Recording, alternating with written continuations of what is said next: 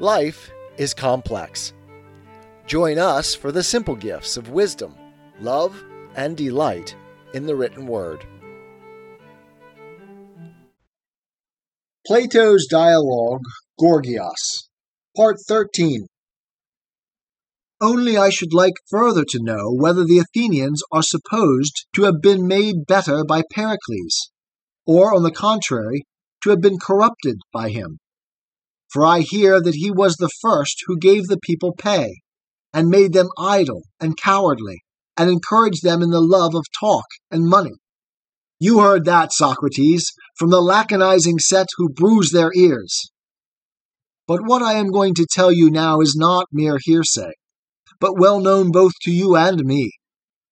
That at first Pericles was glorious and his character unimpeached by any verdict of the Athenians. This was during the time when they were not so good. Yet afterwards, when they had been made good and gentle by him, at the very end of his life, they convicted him of theft, and almost put him to death, clearly under the notion that he was a malefactor. Well, but how does that prove Pericles' badness? Why, surely you would say that he was a bad manager of asses or horses or oxen, who has received them originally neither kicking nor butting nor biting him, and implanted in them all these savage tricks?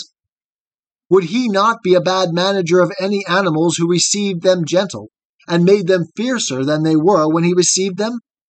What do you say? I will do you the favor of saying yes. And will you also do me the favor of saying whether man is an animal? Certainly he is. And was not Pericles a shepherd of men? Yes. And if he was a good political shepherd, ought not the animals who were his subjects, as we were just now acknowledging, to have become more just, and not more unjust? Quite true. And are not just men gentle, as Homer says? Or are you of another mind? I agree. And yet he really did make them more savage than he received them, and their savageness was shown towards himself, which he must have been very far from desiring. Do you want me to agree with you? Yes, if I seem to you to speak the truth. Granted, then. And if they were more savage, must they not have been more unjust and inferior? Granted again. Then upon this view, Pericles was not a good statesman? That is, upon your view. Nay, the view is yours after what you have admitted. Take the case of Cimon again. Did not the very persons whom he was serving ostracize him, in order that they might not hear his voice for 10 years? And they did just the same to Themistocles, adding the penalty of exile. And they voted that Miltiades, the hero of Marathon, should be thrown into the pit of death, and he was only saved by the Prytanis.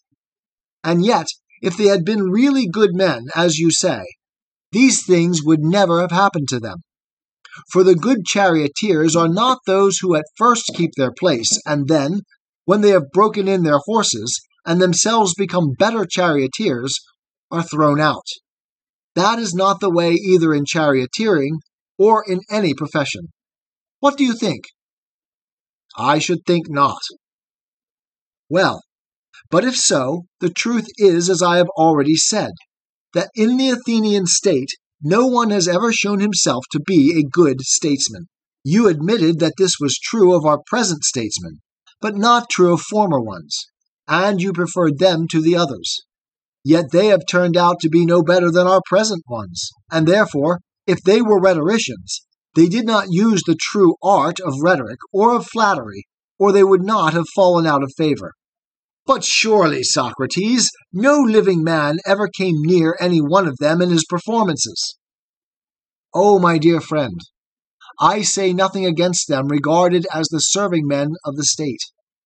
And I do think that they were certainly more serviceable than those who are living now, and better able to gratify the wishes of the state. But as to transforming those desires, and not allowing them to have their way, and using the powers which they had, whether of persuasion or of force, in the improvement of their fellow citizens, which is the prime object of the truly good citizen, I do not see that in these respects they were a whit superior to our present statesmen, although I do admit that they were more clever at providing ships and walls and docks and all that. You and I have a ridiculous way, for during the whole time that we are arguing, we are always going round and round to the same point, and constantly misunderstanding one another. If I am not mistaken, you have admitted and acknowledged more than once that there are two kinds of operations which have to do with the body, and two which have to do with the soul. One of the two is ministerial, and if our bodies are hungry, provides food for them, and if they are thirsty, gives them drink, or if they are cold, supplies them with garments, blankets, shoes, and all that they crave. I use the same images as before intentionally, in order that you may understand me the better. The purveyor of the articles may provide them either wholesale or retail, or he may be the maker of any of them. The baker, or the cook, or the weaver, or the shoemaker, or the courier. And in so doing, being such as he is naturally supposed by himself and everyone to minister to the body. But none of them know that there is another art, an art of gymnastic and medicine, which is the true minister of the body, and ought to be the mistress of all the rest, and to use their results according to the knowledge which she has, and they have not, of the real good or bad effects of meats and drinks on the body. All other arts which have to do with the body are servile and menial and illiberal, and gymnastic and medicine are, as they ought to be, their mistresses. Now, when I say that all this is equally true of the soul, you seem at first to know and understand and assent to my words, and then a little while afterwards you come repeating, "Has not the state had good and noble citizens?" And when I ask you who they are, you reply, seemingly quite in earnest, as if I had asked who are or have been good trainers. And you had replied, Therion the baker, Mithoecus, who wrote the Sicilian cookery book, Sarambus the vintner. These are ministers of the body, first-rate in their art. For the first makes admirable loaves, the second excellent dishes, and the third capital wine. To me, these appear to be the exact parallel of the statesmen whom you mention. Now you would not be altogether pleased if I said to you, "My friend, you know nothing of gymnastics. Those of whom you are speaking to me are only the ministers and purveyors of luxury, who have no good or noble notions of their art, and may very likely be filling and fattening men's bodies and gaining their approval, although the result is that they lose their original flesh in the long run, and become thinner than they were before. And yet they, in their simplicity, will not attribute their diseases and loss of flesh to their entertainers. But when in after years the unhealthy surfeit brings the attendant penalty of disease, he who happens to be near them at the time, and offers them advice, is accused and blamed by them, and if they could, they would do him some harm, while they proceed to eulogize the men who have been the real authors of the mischief. And that, Callicles, is just what you are now doing. You praise the men who feasted the citizens and satisfied their desires, and people say that they have made the city great, not seeing that the swollen and ulcerated condition of the state is to be attributed to these elder statesmen, for they have filled the city full of harbors and docks and walls and revenues and all that, and have left no room for justice and temperance. And when the crisis of the disorder comes, the people will blame the advisers of the hour, and applaud Themistocles and Cimon and Pericles, who are the real authors of their calamities. And if you are not careful, they may assail you and my friend Alcibiades when they are losing not only their new acquisitions, but also their original possessions. Not that you are the authors of these misfortunes of theirs, although you may perhaps be accessories to them.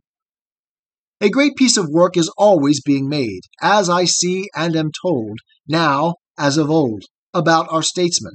When the state treats any of them as malefactors, I observe that there is a great uproar and indignation at the supposed wrong which is done to them. Quote, after all their many services to the state, that they should unjustly perish. So the tale runs. But the cry is all a lie, for no statesman ever could be unjustly put to death by the city of which he is the head. The case of the professed statesman is, I believe, very much like that of the professed sophist, for the sophists, although they are wise men, are nevertheless guilty of a strange piece of folly. Professing to be teachers of virtue, they will often accuse their disciples of wronging them and defrauding them of their pay, and showing no gratitude for their services.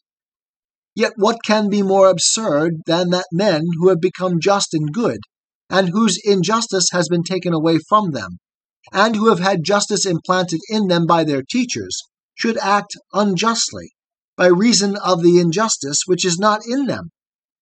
Can anything be more irrational, my friends, than this? You, Callicles, compel me to be a mob orator, because you will not answer. And you are the man who cannot speak unless there is someone to answer? I suppose that I can. Just now, at any rate, the speeches which I am making are long enough, because you refuse to answer me. But I adjure you by the God of friendship, my good sir, do tell me whether there does not appear to you to be a great inconsistency in saying that you have made a man good, and then blaming him for being bad. Yes, it appears so to me. Do you never hear our professors of education speaking in this inconsistent manner? Yes, but why talk of men who are good for nothing? I would rather say, why talk of men who profess to be rulers, and declare that they are devoted to the improvement of the city, and nevertheless upon occasion declaim against the utter vileness of the city? Do you think that there is any difference between one and the other? My good friend, the sophist and the rhetorician, as I was saying to Polus, are the same or nearly the same. But you ignorantly fancy that rhetoric is a perfect thing, and sophistry a thing to be despised, whereas the truth is that sophistry is as much superior to rhetoric as legislation is to the practice of law, or gymnastic to medicine. The orators and sophists, as I am inclined to think, are the only class who cannot complain of the mischief ensuing to themselves from that which they teach others, without in the same breath accusing themselves of having done no good to those whom they profess to benefit. Is not this a fact? Certainly it is. If they were right in saying that they make men better, then they are the only class who can afford to leave their remuneration to those who have been benefited by them. Whereas if a man has been benefited in any other way, if, for example, he has been taught to run by a trainer, he might possibly defraud him of his pay if the trainer left the matter to him, and made no agreement with him that he should receive money as soon as he had given him the utmost speed. For not because of any deficiency of speed do men act unjustly, but by reason of injustice. Very true. And he who removes injustice can be in no danger of being treated unjustly. He alone can safely leave the honorarium to his pupils, if he be really able to make them good. Am I not right? Yes. Then we have found the reason why there is no dishonor in a man receiving pay who is called in to advise about building or any other art? Yes, we have found the reason. But when the point is how a man may become best himself and best govern his family and state, then to say that you will give no advice gratis is held to be dishonorable? True. And why? Because only such benefits call forth a desire to requite them, and there is evidence that a benefit has been conferred when the benefactor receives a return. Otherwise not. Is this true? It is. Then to which service of the state do you invite me? Determine for me. Am I to be the physician of the state who will strive and struggle to make the Athenians as good as possible? Or am I to be the servant and flatterer of the state? Speak out, my good friend, freely and fairly as you did at first and ought to do again, and tell me your entire mind. I say then that you should be the servant of the state. The flatterer? Well, sir, that is a noble invitation. The Mesian, Socrates, or what you please. For if you refuse, the consequences will be, do not repeat the old story, that he who likes will kill me and get my money. For then I shall have to repeat the old answer, that he will be a bad man and will kill the good, and that the money will be of no use to him, but that he will wrongly use that which he wrongly took, and if wrongly, basely, and if basely, hurtfully. 'Tis the gift to be simple. 'Tis the gift to be free. 'Tis the gift to come down where we ought to be. And when we find ourselves in the place just right, 'twill be in the valley of love and delight. When true simplicity is gained, to bow and to bend, we will not be ashamed. To turn will be our delight, till by turning, we come round right.